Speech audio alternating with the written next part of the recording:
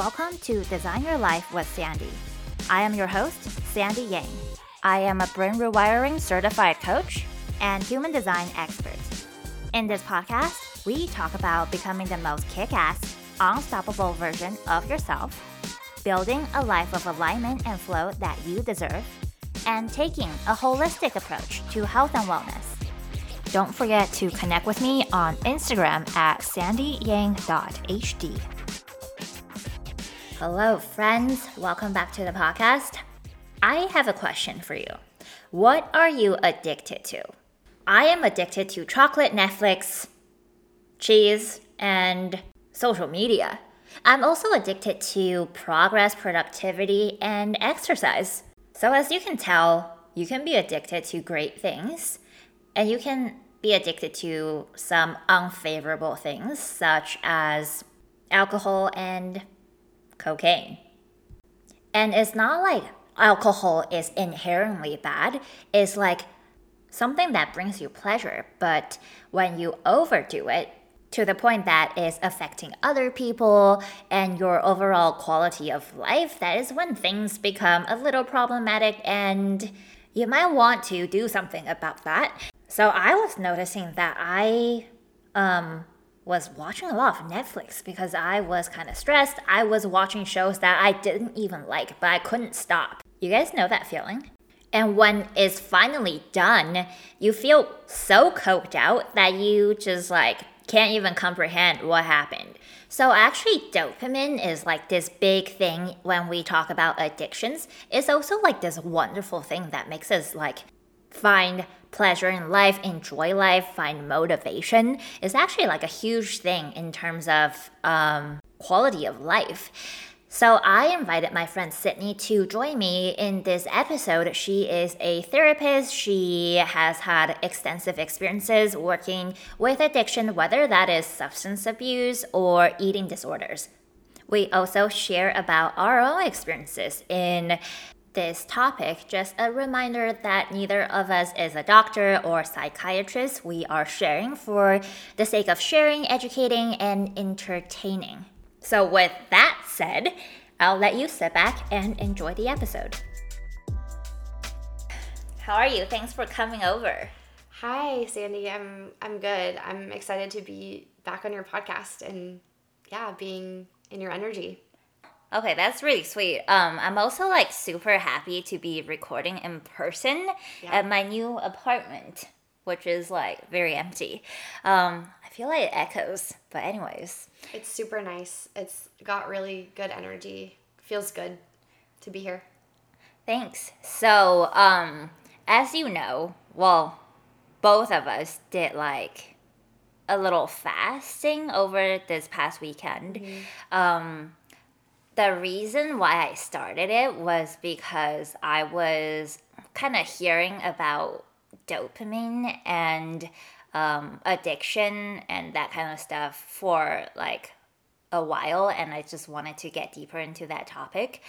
I did the fast because I wanted to kind of reset my dopamine a little bit. I also did a social media detox or break as I was fasting.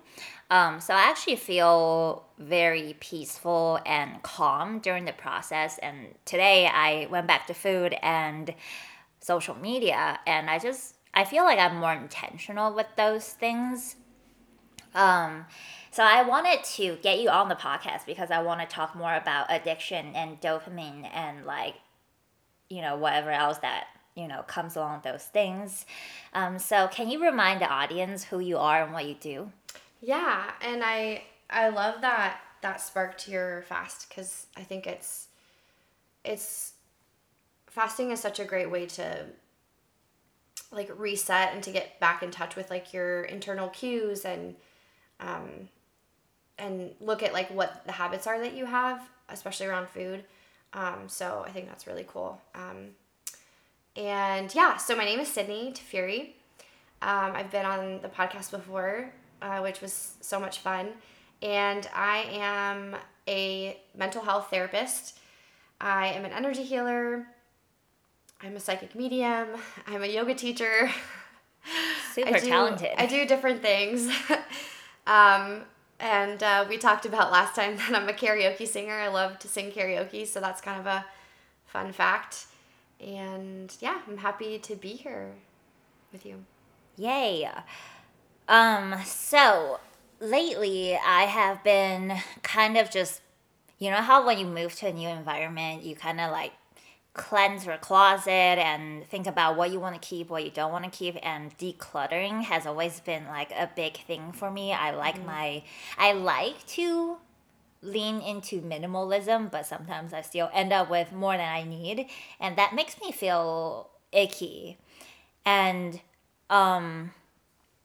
so like actually moving to a new place is really good for building new habits, setting up your environment for success. And a lot of bad habits, actually bad, like unfavorable, less than optimal habits, come from the seeking of instant gratification, right? Yeah. Like being addicted or having like a thing for sugar that's really common is actually because like your brain craves that dopamine response. So we can, become a victim, or we can use that in our favor to build healthy habits.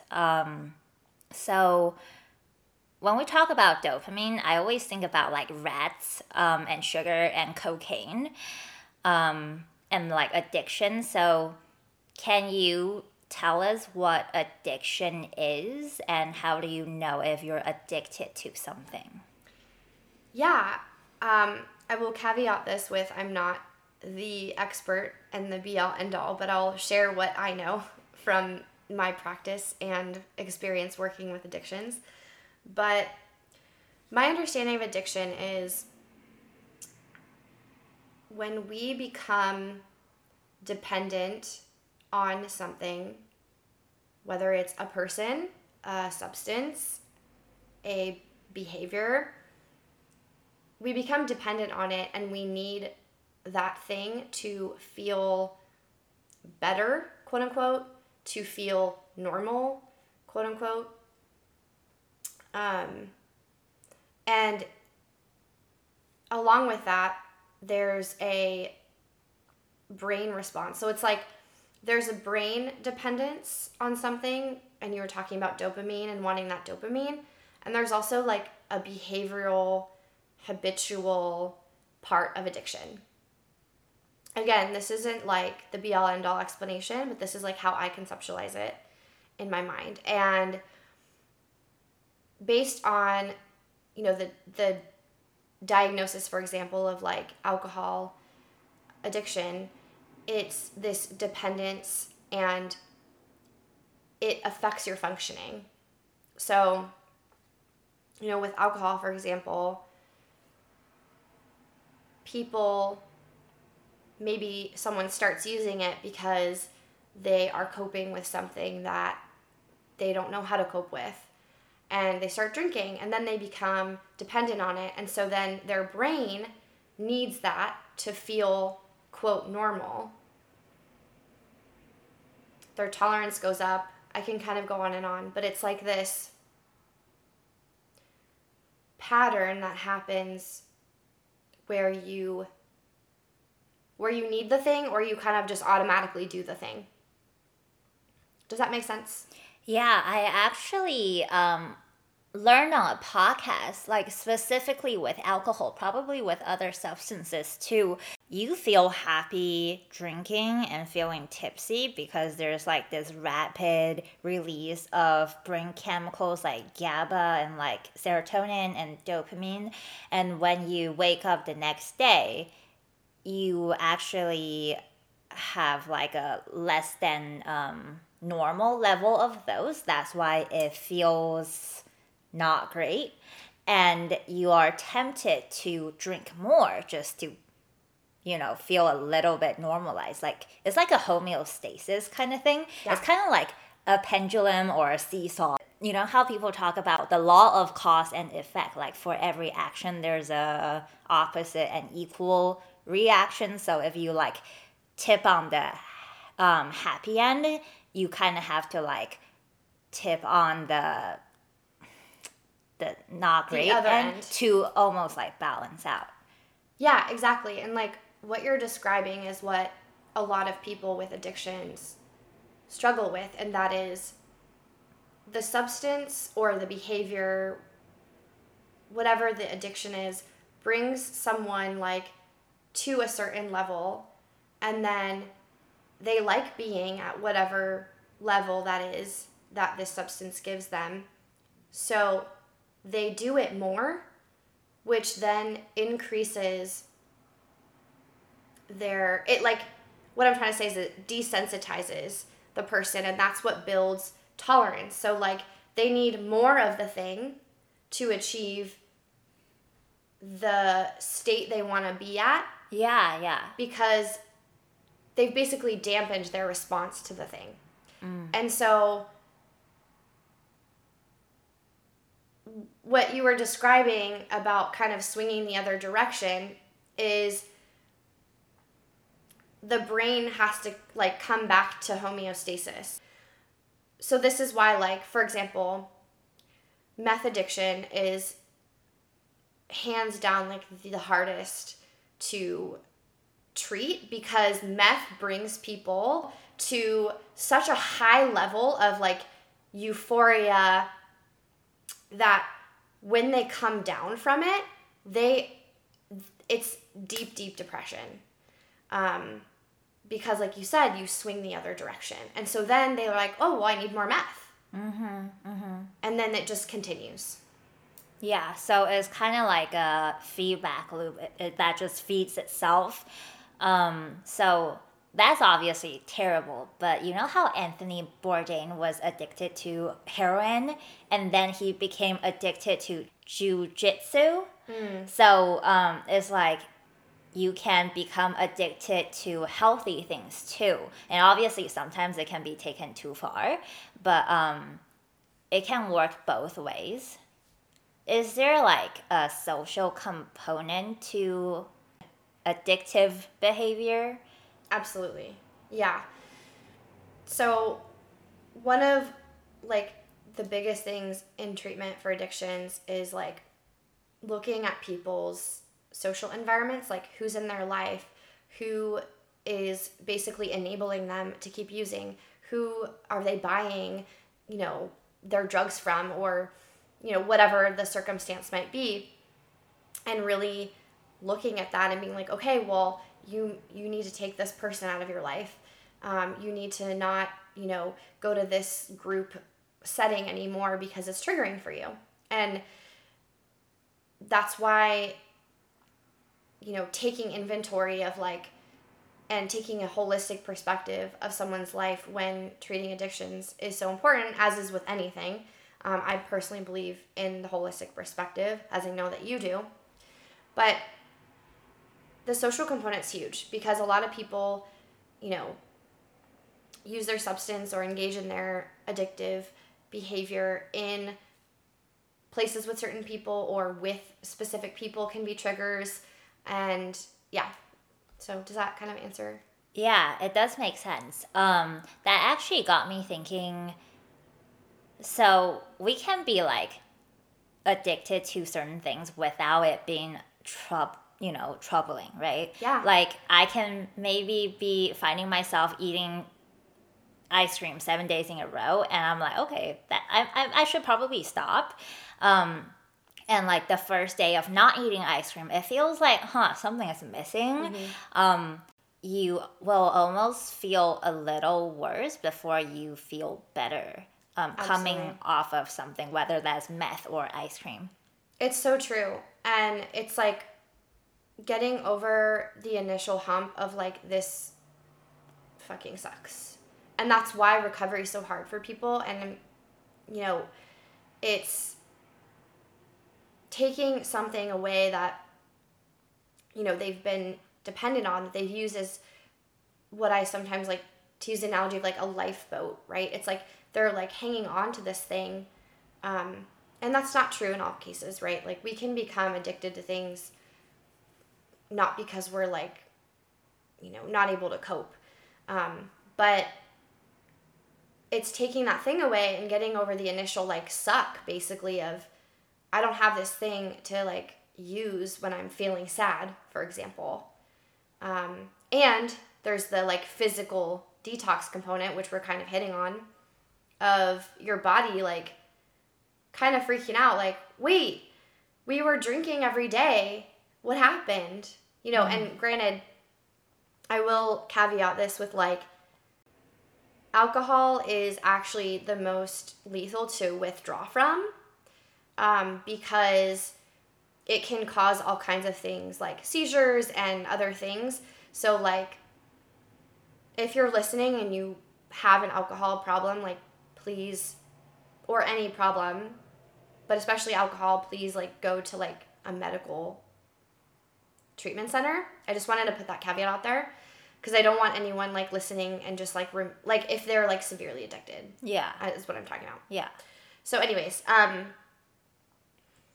yeah, so your body's like, oh my God, like, I don't have this thing anymore. And that's why people relapse, because it's so severe sometimes. When you say relapse, does that mean they have come off it and they get back on the addiction again? Or yes, and or maybe they like slip up and they, you know, use. Oh, okay. Or engage in a behavior. And I say that because like behaviors can also be addiction. So like I was telling Sandy, you know, before, like eating disorders are addictions. But I don't think that it's necessarily talked about in that way. Yeah, so talk about it if you are cool with it. Yeah. What do you want to know about eating disorder addictions? So how does that work on a biochemical level? Because with alcohol, meth, cocaine, sugar, we know there's a dopamine response, and I think most people understand that. But do you get dopamine? Do you get high of like not eating? Well, I can speak from personal experience with an eating disorder. I can't speak for everyone who's had one. I can also speak a little bit to like the biological kind of perspective on the addiction. So with your question about like the dopamine and can you get like high, so to speak, off of like not eating? Well, yeah, because, and again, speaking from my own experience, and I just want to say like trigger warning for anyone who might be struggling with an eating disorder. Skip ahead a little bit if like it's upsetting you. I think people can handle it. Yeah. Yeah. I just felt like responsible and needed to say that. But with, you know, maybe anorexia or orthorexia, for example, looking back, I had a bit of both, really. But there was this sort of like pride in like, oh, I've eaten super little today, or I think the orthorexia a lot of people in wellness can identify with, and is like a newer form of eating disorder. Yeah. Yeah, and there's like these like feelings like kind of yeah, it's like righteousness or pride or something where you're like, yeah, I didn't eat today, or you know, everyone else is eating and I'm not, like, and it just like there's this, I think, and I'm not judging anyone else, but for me, I call it sort of this like sixth sense of like, this feels so good that I just like didn't eat. Like it's like this. Like, did you feel like you were a better human than other people who might be eating like gluten and fried food? I didn't feel like I was better. I just felt like it was sort of like a feeling of accomplishment that like you had so much discipline. Yeah. It's like a control thing. I felt really comfortable over this past weekend going into a longer fast, just like knowing, okay, my body can handle it, just like knowing what I know with health and wellness. And I've tried to do extended fast before, but it wasn't coming from a grounded place. Yeah. Yeah. I totally resonate with that. So it's like a slippery slope. It is. And I think what you're hitting on right now, which is so important, especially with like we're speaking about addiction is like intention and like what is, you know, your intention behind like using something or engaging in something. And, you know, for me, when I had my eating disorder, control was a big intention, you know, not really conscious at the time, but I was a high schooler whose family was falling apart essentially, and I wasn't nourishing myself properly, and yeah, I needed some kind of control in that period of my life. And yeah, you know, the intention behind it, it's actually really interesting how my eating disorder started. I read a book about how to eat healthy, and I'm not gonna say what the book is because I don't want anyone to go and like. But basically, I started reading this book, and I was like, "Oh, great! I'm gonna be healthier. Like, I'm gonna cut this out and that out and whatever." And then it just went down, like you said, a slippery slope of I cut out a lot of different foods, and I was dancing like hours every day at my, you know, high school for the arts, and it just became an eating disorder, orthorexia. When you were dancing, was there also like pressure coming from your team, or did people say like, "Hey, you lost weight, you look really good"? No. No, it was quite the opposite. No one really said anything to me until like our performance at the end of the year when like, well, I did have like a peer say like, "Oh, like she's so small, like so tiny," but like it wasn't in like a praise kind of way. It was like kind of concern. And my parents were definitely concerned, and I just did not look healthy. And you know, my mom, I remember a statement she made like, you know, that I would die if I didn't get help. And I didn't realize the magnitude of like what I was doing to my body. And even then, when she said that, I still, and that's part of the, I think with eating disorders is even though you know what the detrimental effects are, like you still keep doing it. And then there's another piece to the addiction definition. Like, you know, something is like literally hurting you, but you keep doing it because you think you need it, and like your body thinks you need it, or like your mind thinks you need it to be able to survive. But there's a part of you that knows like, I don't need it, I actually need to stop. Yeah, and you know, I talk about that with my clients who've had eating disorders, and I've experienced it myself, where like there are these two parts. There's like the part that's, I'm getting like so many chills. Do you see this? My hair is like standing up on my arms. This is so great. There's this part of you that is you, and like your soul is what I call it, like the logical, rational part of you that's like, this is hurting me, I need to stop. Then there's like this other part of you, which is like the eating disorder self, which I have my clients name that person. Like, what do you want to name this entity? And they come up with all kinds of names, like, you know, this is potato. Like, my eating disorder's name is potato. And the eating disorder self like wants to sabotage and be like, no, like you're going to keep counting calories, you're going to keep, you know, doing all these behaviors, like we can't stop. And so it's like the battle between like the rational, like true you, and like the eating disorder you. So it's kind of like your higher self versus your ego self. Basically. And actually there's an amazing book called Life Without Ed that was written by a woman who had an eating disorder, and she describes these two parts like really well, if anyone, you know, wants to read more. But I lost my train of thought. What were we? Like the potato self and the true you. Oh, so you asked me if there was like a part of me that like knew I needed to stop.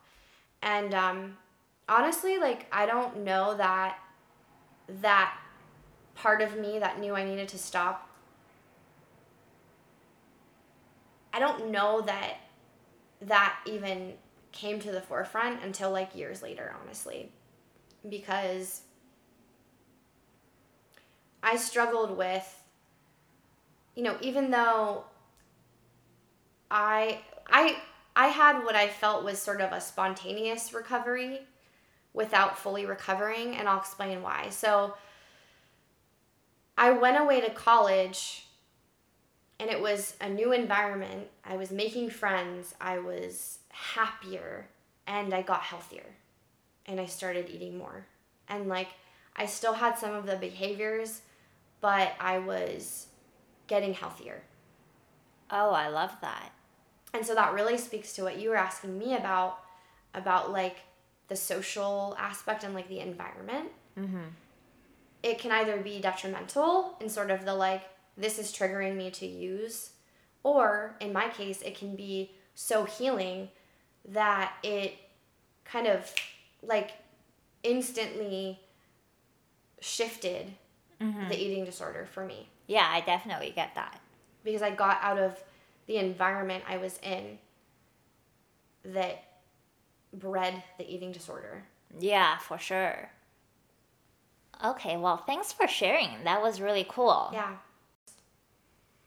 With addictions, I consider myself to, like, I get, into things that aren't necessarily good for me. Like in college, I was like super into Adderall. Like even now, if you like have some, I'll be tempted. But I don't think I'm someone who will have a problem with those things. Like I always like notice something and like pick myself out of it. And that got me wondering if some people are just more prone to addictions than others. Is this like something you're born with, or no? There are people like who are hereditarily like predisposed to addiction. Like it's kind of the classic example, like, oh, like your grandma had, alcoholism, and then your mom she didn't catch it. She, developed alcoholism, and then like now you have alcoholism. There's a reason why, and there's so many factors that go into that, like, like environmental, social, and biological, which I'm not like the expert in and can go into details in, but it's like, yes, there are people who are predisposed, and then there are other people who, don't easily get addicted to things. So hopefully that helped. I also wanted to speak to kind of another piece of the definition of addiction. I feel like we're kind of weaving that into the episode. So this idea of like compulsion, like a compulsive behavior. So, people know kind of the classic, like, OCD, right? Like someone is, constantly washing their hands, right? That is a compulsive behavior that can also be considered addiction. Oh. In my personal, like, opinion / learning. If someone has, another component of OCD is trichotillomania, where people pull their hair out. And that is a compulsive behavior. That's also an addiction.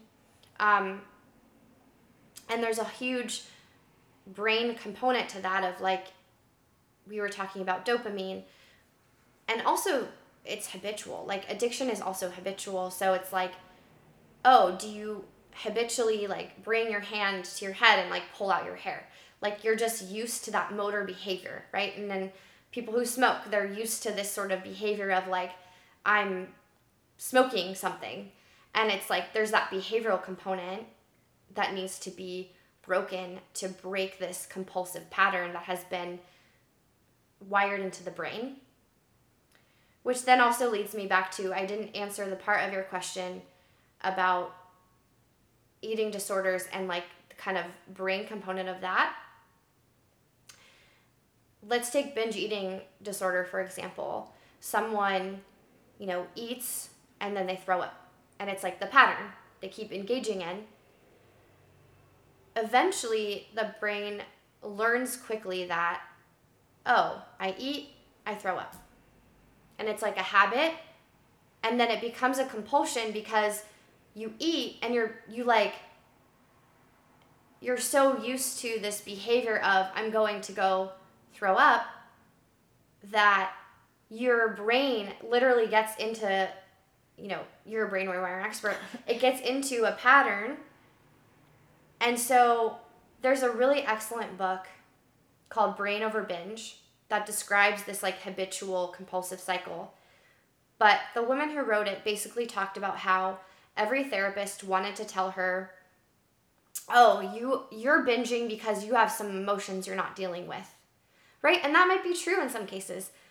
But she knew deep down it wasn't that. And eventually it was uncovered by one of her other therapists that she simply created a pattern in her brain of eat, of binge, purge. And she did that enough times that it just became a habit. It was a habit. Mm-hmm. Not because she had like these emotions like she wasn't facing. Mm-hmm. And so the way to stop her binge eating disorder was to literally interrupt the brain pattern. Yeah. What got her first into eating and binging? I mean, binging and purging. I don't remember. Uh-huh. I'd have to revisit the book to know, but it's called Brain Over Binge, mm-hmm. and it's really, really good. Not just if like someone is struggling with binge eating, but like I read it because I had a client who was struggling with it, and I just love the way she described the patterning in the brain of like simply she like two things were paired together enough that it became a habit. Mm-hmm. So like we can think of this in like super simple terms, like, let's say I want to create a habit of like flossing my teeth after I brush my teeth. Yeah. I, maybe one time, okay, I brush my teeth and then I floss. And then next time it's still a little conscious where I'm like, okay, I'm going to brush my teeth and then I'm going to floss. But then eventually it becomes, I expect to floss after I brush my teeth. Mm-hmm. Otherwise, you just feel like your teeth isn't fully clean. Something's missing, like you said at the beginning. Mm-hmm. It's just like, wait, there's something else that needs to be done here. Yeah. So it's like now you're running on a program, basically. Mm-hmm. Okay. So I also love how obviously like eating disorders are, it takes quite a bit to recover and it's not as easy, but I love the flossing example because it's like making it easy, removing barriers to entry. And like I heard some people like they bite their nails and they're trying to not do that anymore, so they got Invisalign and then they can't do it. So there are like definitely ways to like overcome those bad habits. Yeah, and interrupt. Yeah, interrupt. And like replacing less desirable things with like better options. Like if you, I don't know, are obsessed with soda, like Coca-Cola, which is, like pretty fucking bad for you, mm-hmm. replacing that with like a Zevia. And then eventually moving into like a sparkling water with lemon. So it's like making that transition a little bit easier for yourself. Yeah, absolutely. Definitely. And like a big part of like what I've noticed in recovery is like at first kind of getting people to do anything but that behavior that's harmful. Like anything but, like interrupt it somehow. Like jump up and down or whatever it is. Just to start interrupting. Yeah, like if you binge every single night, maybe like start eating with other people so you are less likely to binge. Or it's like, okay, when you feel the urge, like can you interrupt and do something else? Like, I don't know, I just choose jump up and down because it's like an easy thing you can do in the moment. Yeah. And then you can refine what like that recovery can look like even further. But I think it's like, especially in like really intense addictions, it's like really interrupting as much as possible to like rewire that essentially. And another thing that came up as we were talking is like this idea of not replacing one addiction with another. And that is so common with, especially substances. And that's why like in recovery, at least like where I worked specifically with addictions, it was, okay, can we cut out like all substances? Like just because you're not addicted to marijuana, like doesn't like, because then that can be something that replaces, like, let's say they were addicted to alcohol. And that's something that can be tricky sometimes for people, is like replacing one addiction with another. Is that like an individual by individual basis? Like you would rather replace it with something that is less bad? I feel like, yeah, recovery is so, like anything else, it's so individualized. There's so many nuances. And like when I'm looking at someone's addiction, again, I'm looking at it from a very holistic lens and also a spiritual lens, like energetic as well. Actually, this is super interesting. I had a client who was spiritually awakening and she was addicted to marijuana. And I started working with her, and we started working kind of in the spiritual realm of things and like her awakening and her gifts opening up. And she didn't need to use, like, since she started working with me. Like, she didn't use and didn't feel the craving to use. Because we were getting, like, there was a lot spiritually happening for her, and we just went right in that, which was super powerful that's really to watch. cool. And she came up with this insight on her own. She said, I think that I was using to dampen my gifts, like to dampen my,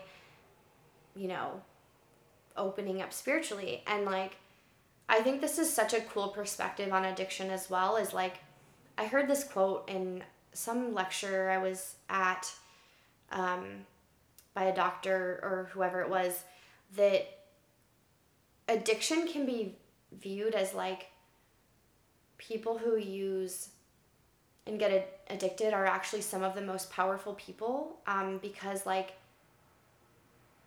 there's like this idea that maybe they're trying to block themselves from how powerful they are, which I thought was like, whew, Oh, yeah. That I can see how that's a thing. So after she kind of like dived more into her spirituality, she kind of just didn't really have the urge to smoke weed because it will almost like bring her down. It just like, it's like, I feel like it's kind of like in my case where I moved away and I just kind of started recovering like instantly.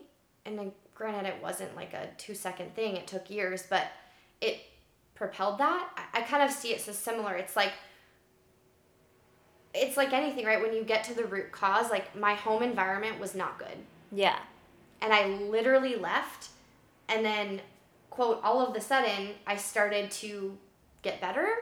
Yeah. So that reminds me of how, how people talk about mushrooms these days and like, psychedelics and stuff, and how that can be really healing. And I can kind of see how, not that I struggle with addiction, but people after like trying it, they sometimes become happier and they don't want to be addicted to what they're addicted to anymore, because it's like they almost see the world differently and they feel that in all feeling, um, and kind of like things just like shift for them.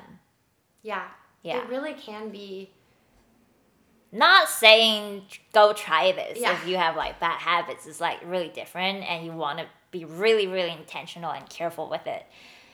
But I think what you're speaking to is really important of like miracles happen all the time and we think like miracles have to be these like big things or like, oh, that's not possible, but it's like it is possible for something to shift that quickly. Like it makes so much sense, again going back to my experience of like taking myself out of a physical environment and then starting to get better. Like just like if someone lives in a moldy house and like they move, they start to heal and have profound experiences with mushrooms, and it really can be that quick of shifts, and it isn't always for people, but I feel like you cannot expect miracles. yeah, Yeah. they happen all the time. Okay, I'm really curious what you think about being addicted to work or being addicted to like shopping. Yeah. Okay. So again, these are all my own views.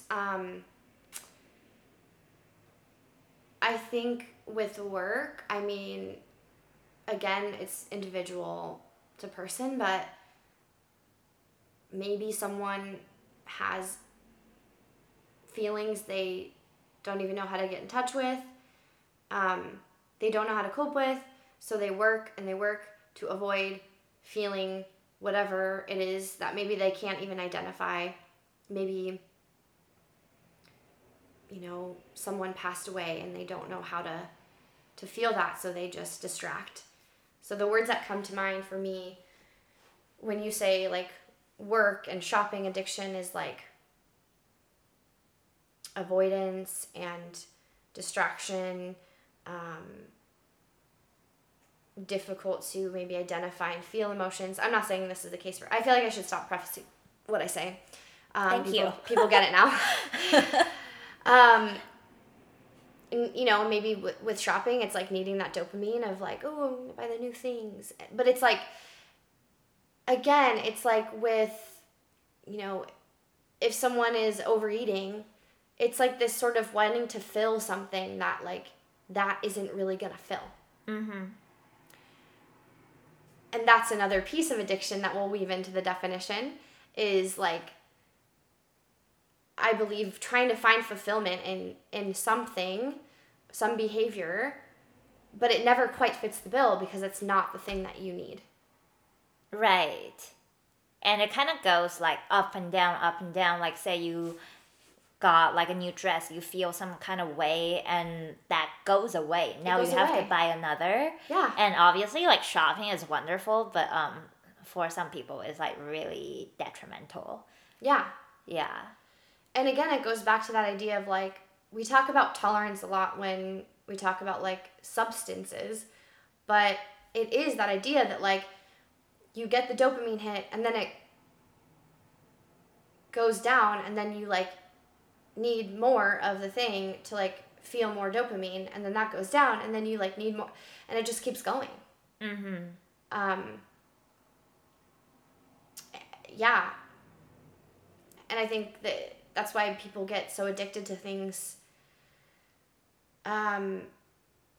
so quickly sometimes it does take the, oh, I felt good this one time, like let me just keep doing it again. Like we like reinforce that. Yeah. It's like it's conditioning, but it's not always the healthiest conditioning. We talk about like Pavlov's dogs, right? Yeah, yeah. Okay. Like there's reward. Yeah. But some are more meaningful than others. And with addiction is normally like not the super meaningful ones, maybe.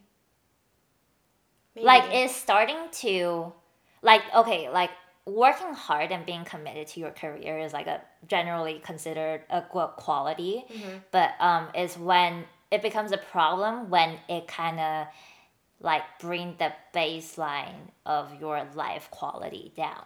Right. And it goes back to what I said about one of the definitions of addiction, like, does it affect your functioning? Is it detrimental to your functioning, right? Like, I mean, alcohol is the easiest example to use, but it's like, okay, do you go out, you know, have a glass of wine and like, that's great, you're cool, or do you go out and you have several glasses of wine and then like you feel like shit the next day and you can't go to work? Like, there's a difference. Yeah. Like, I can use something every day, but that doesn't mean I'm addicted to it. Right? Like, I mean, I don't really drink alcohol very much, but we're going with the example. I can have a glass of wine every day. That doesn't make me an alcoholic. Yeah. What I think one of the key pieces is like, how is that affecting my functioning? Like, do I need that glass of wine, or like, can I not have it one night and be fine? I'm also wondering, do the people you work with, people who go seek therapy in general, do they realize they might have a problem so they seek help, or is it usually somebody in their life feeling like concerned and they suggest they go see someone? Yeah, it's all the above. So sometimes it's the person themselves that says like, hey, I have this problem, I know it's a problem, I want to get help. Sometimes it's like people, like family members, parents, if it's like someone underage, you know. I've worked with teenagers, which is quite difficult. Saying, you know, my child or this person in my life has an addiction.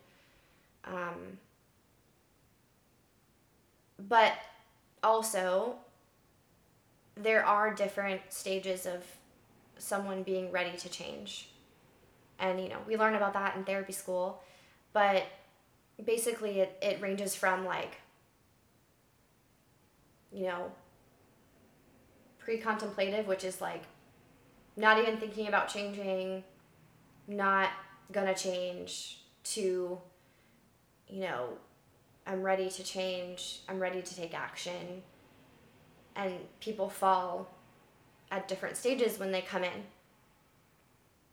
And so it's working with them and meeting them where they're at.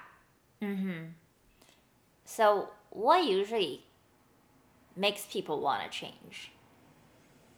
What a big question.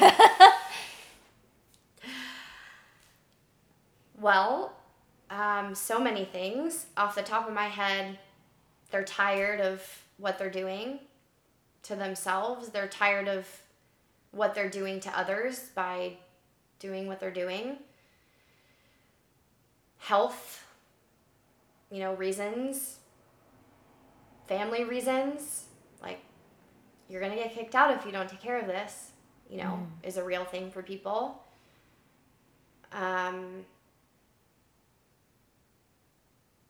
I would say, like, probably spirituals in there, you know. Yeah.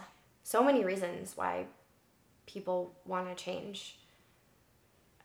I think a big piece of helping people get to the point to where they want to change is, like, asking them questions about how this thing is affecting them and getting them to see, oh, this isn't, like, serving me, this is hurting me. And getting them to, especially, this just hit me as a projector, because we see, like, right away. And granted, yeah, it's invited because they've come to me, right? But really important to get them to see and to think they sort of came up with the idea of, like, being ready to change. Not that I'm like, okay, you need to change. You know what I mean? Yeah. Is it effective? I've found this to be effective for myself. But has it been effective to almost like motivate them from a place of fear? Like, if you don't do this, this horrible thing is going to happen. No, like, I mean, I don't believe that fear is ever a motivation for anything. I will say I give my clients tough love and I say, like, okay, like, here's a real possibility if you keep doing this. Mm-hmm. But I will never be like Tony Robbins, like, just like instill fear in them. Like, I don't believe in that at all. Oh, I didn't know. I mean, I don't know that he does. I'm just saying, like, he's very like in someone's face, and I'm never gonna motivate someone or shame them. Oh, because like addicts are kind of like rebels, and you never want to make them feel like, hey, this is like your homework, you have to do this step by step, but kind of be like, hey, this is like what kind of works, leave it if it doesn't resonate, but this can be helpful, and I've seen this be helpful for my other clients. Yeah, it's like very much I work from love, and I believe that in anything is like working from a place of love. But I will tell them, like, bluntly, like, you might die if you keep doing this. You know, if that's the case. That's not the case for everyone. And like, do they care? Yeah, I mean, they care. It's like, again, people are at different levels, right? It's like, it might really hit someone and be like, oh, wow, okay, I really need to start changing. Or it might be like, oh, wow. And like, maybe there's still part of them, the addictive part of them that like wants to keep going. And that's kind of how I was describing with like the eating disorder, where there's like these two parts. I believe that with any addiction, there's the soul rational part of you, and then there's like the addictive part of you that's like, no, I want to keep using, like, this is fun, this is you know, whatever it's saying, and like talking to that part. I see. Do you ever find people who are addicted to something or prone to addiction tend to be people who seek like very grand experiences? It's really different across people. Like,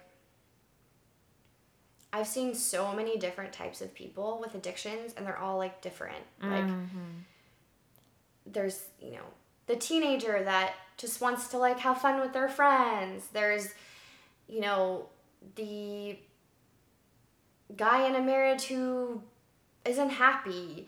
You know, there's like an older person. I've worked with old people, you know, who are in recovery. So it's just addiction. They say, you know, addiction doesn't discriminate. Anyone. Yeah, we are living like a world where we are, you know, constantly being like tempted with, you know, things like social media, and like they're just so accessible. Yeah, and this was a big piece that I wanted to actually speak to coming into this podcast, knowing we were going to talk about addiction, is what I really believe is at a lot of the core of addiction is like the inability to sit with oneself. To be with one's own mind and body and spirit. And this need to do anything but that. And it's like, do you really feel like you're not that cool that you can't just hang out with yourself? Like, that's how I kind of feel about it. Do you know what I mean? I know how you mean. I was never addicted to weed, but when I was really unhappy before, I would smoke weed every single night after work, because thinking about like my day-to-day and my career and like even like next year felt like just not great. And I felt like I just needed to, I didn't need it, but it would be nice to like smoke weed and like feel more chill. Yeah. I think a lot of addiction is like avoidance. Yeah, for sure. Of like eventually I was like, you kind of smoke every day. Is that who you want to be? And I just, you know, kind of just stopped because I'm like good with, you know, stopping behaviors. But yeah, I agree. It's like is like numbing. Mm-hmm. And distracting. And I think like one of the hardest things for people to do is to sit quietly and be with themselves. Like we always feel like we need to be doing something or engaging in something, but like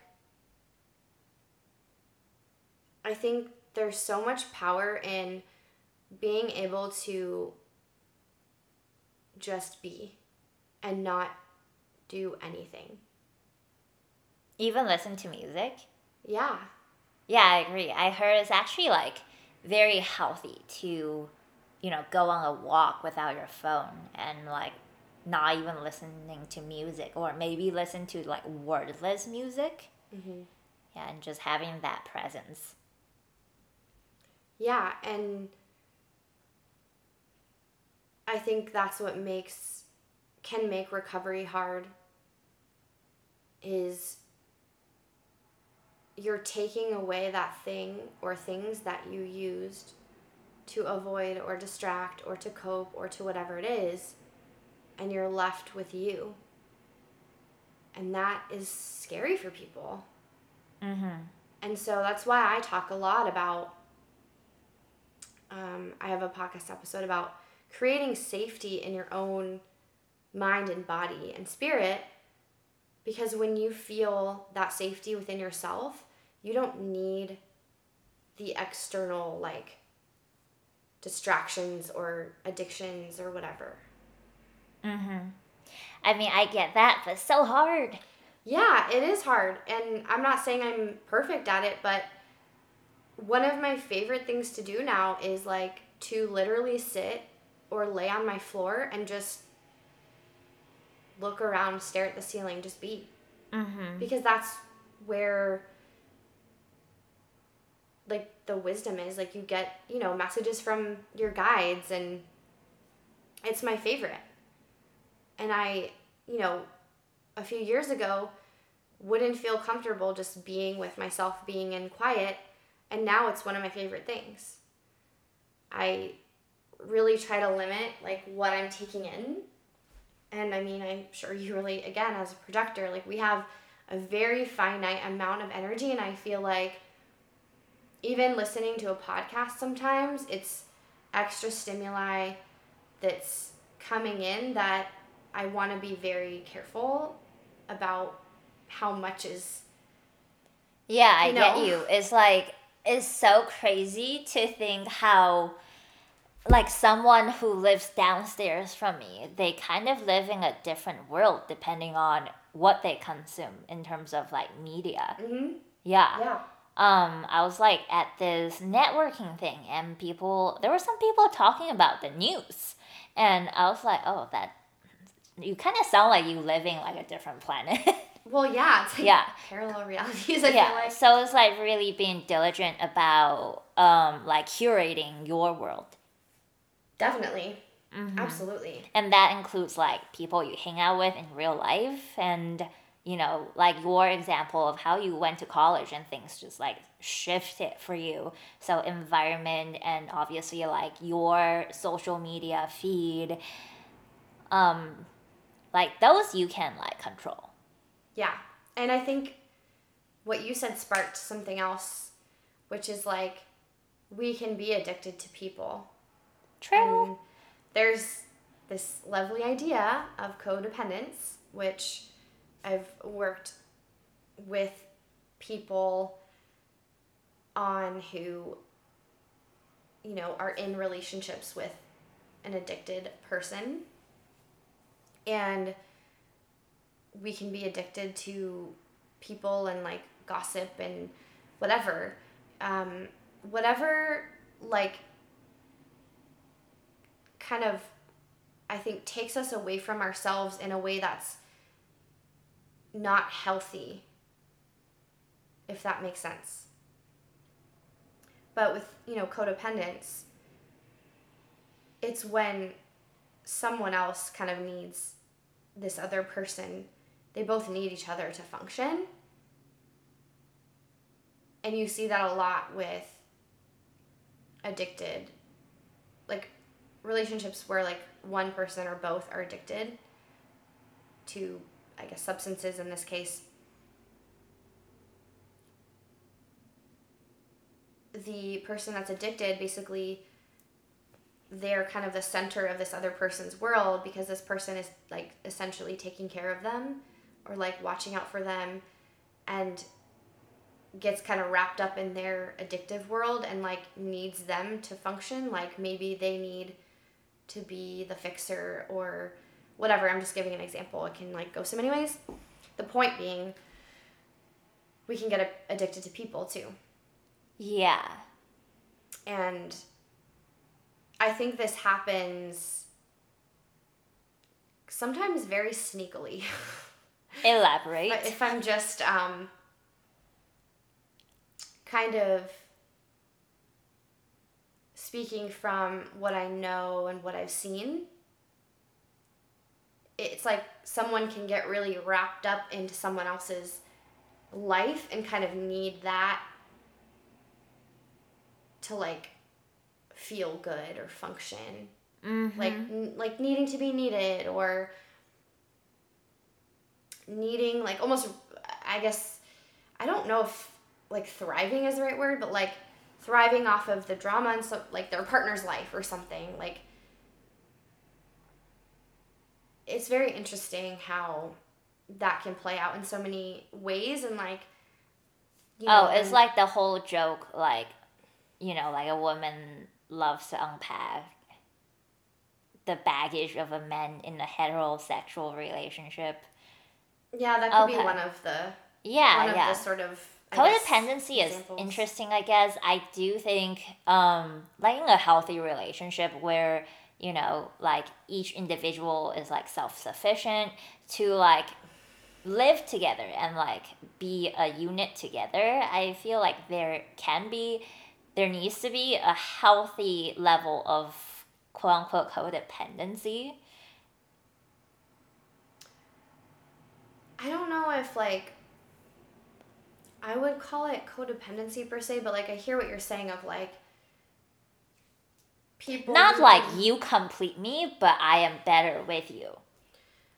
yeah, I know what you're saying there. Like it's like a healthy puzzle, Yeah, yeah. whereas codependency is not that way. It's like unhealthy for both people, and like they can't be independent on their own, and likely don't have secure attachments. Mm-hmm. Just getting into like inner child stuff and all that. But Dude, inner child is huge in relationships.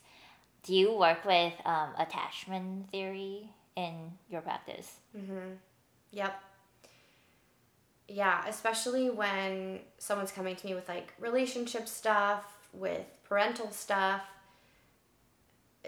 It's a big lens that I look at things from. There's a great book that I recommend to literally every client who attachment comes up with. Is called Attached. Mm-hmm. And it's so good. It describes how your attachment style in childhood relates to your attachment style as an adult. It gave me a lot of clarity after a long-term relationship I was in that had ended. This was like a few years ago now. But that book validated the dynamic between us. So I highly recommend, if you're wanting to like learn more about your own attachment style and then like how that's playing out, Yeah. you know, now as an adult. So Yeah. I understand the attachment theory as there's, well, like very generally speaking, there's the anxious attachment, secure, and avoidant, right? I know it can be like deeper, like there's like anxious avoidant, and disorganized. yeah, it's so deep. But the anxious attachment is like someone who, if I'm dating someone, I text a person, they don't respond for 3 hours, I'm like really worried. Like, oh, are they like tired of me? Are they gonna leave me? Blah blah blah. So it kind of, does it relate to abandonment issues? I mean, yeah, it can. Yeah. Okay. Yeah. So it's kind of just like, you know, being like very anxious. If they go on like a weekend trip, you almost like worry what if they don't come back or what if they like find somebody better. And that usually stems from like a childhood where what like when your parents were gone, you thought you were gonna like die or something. I mean, it can be like, you know, your maybe your parent said they were going to come back from the store in an hour and it took like 2 took hours. a lot longer and like Yeah, I know some kids when their parents are out and they don't they come back later or like every time their parents head out they worry they won't come back. Mhm. Yeah. Yeah, so that can be part of, if I'm not mistaken, that can be part of anxious attachment is like, yeah, that like anxiety, right? Of, oh, like, are you coming back? When are you coming back?